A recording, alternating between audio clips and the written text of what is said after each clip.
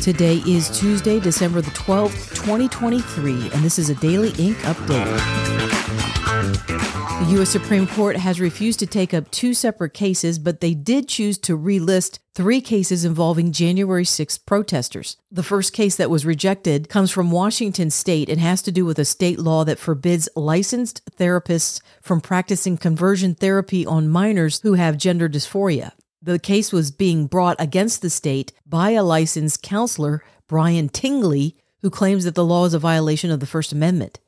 The second case that was declined by the Supreme Court involves Robert F. Kennedy Jr., who was seeking to intervene in a case against the U.S. government regarding their pressure of social media companies to censor speech regarding the COVID-19 virus or vaccine or mask mandate. The case is called Murphy v. Missouri, and it will be argued later on in time before the Supreme Court. Kennedy was filing a motion that would have combined his case with this one, but the Supreme Court declined to do so.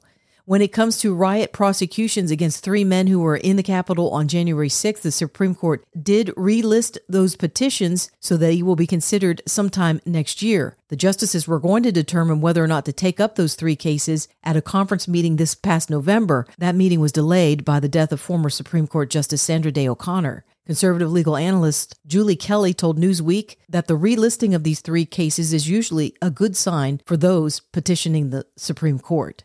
The U.S. House will be having a vote showdown this week between two competing bills that renew the Foreign Intelligence Surveillance Act, known as FISA, but in one case, there's more severe changes made. The Protect Liberty and End Warrantless Surveillance Act will require a warrant to be obtained before any American is spied on or surveilled through the program. The bill also prohibits law enforcement and intelligence agencies from purchasing private data that belongs to Americans from various data brokers. The bill also sets up penalties for those within the FBI who abuse the Section 702 database with illegal searches. The House Judiciary Committee is offering this particular bill. Committee Chairman Jim Jordan maintains that the changes are absolutely necessary. There are 204,000 reasons why Republicans will oppose FISA reauthorization in its current form.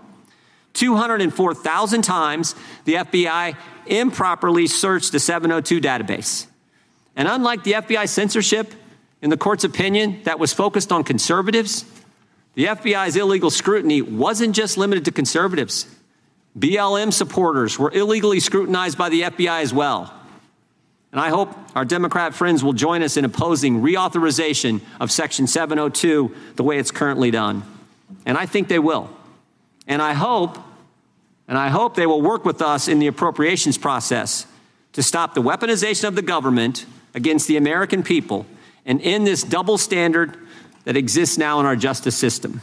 The second bill comes from the House Intelligence Committee and only continues the status quo by reauthorizing the use of FISA by the FBI and other government agencies with no alterations to that process. Whichever bill gets the most votes will prevail in the U.S. House.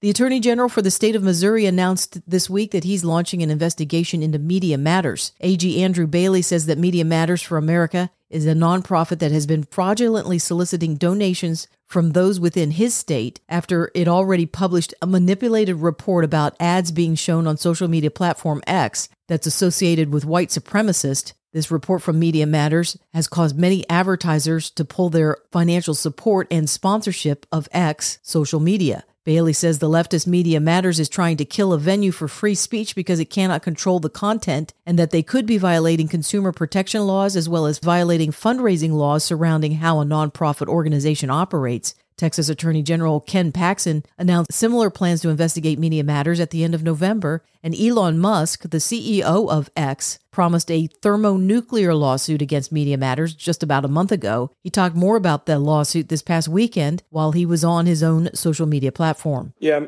Media Matters is an evil propaganda machine. So I just generally am against evil propaganda machines, and so we are suing them in every country that they operate. And we will pursue not just the organization, but anyone funding that organization.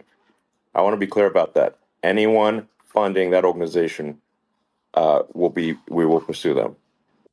Speaking of media, mainstream or alternative, there's a familiar face getting back into the game. Tucker Carlson has been getting more eyes and ears on his Twitter-based interviews than when he was on the Fox News network. And now Carlson announced further expansion into media with the Tucker Carlson Network, which will be a video subscription service online. They told you the guys torching Wendy's in 2020 were mostly peaceful. They said that masks worked. They told you the vax was safe. They tried to convince you that Russia blew up its own pipeline.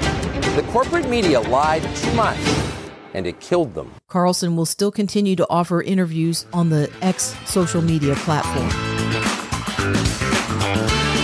These National Story Updates have been brought to you by Daily.Ink, a website that is a repository of documents for those who like deep digging, critical thinking, and true journalism where the facts speak for themselves. Up next, a preview of what is coming and what is available on the Daily.Ink website.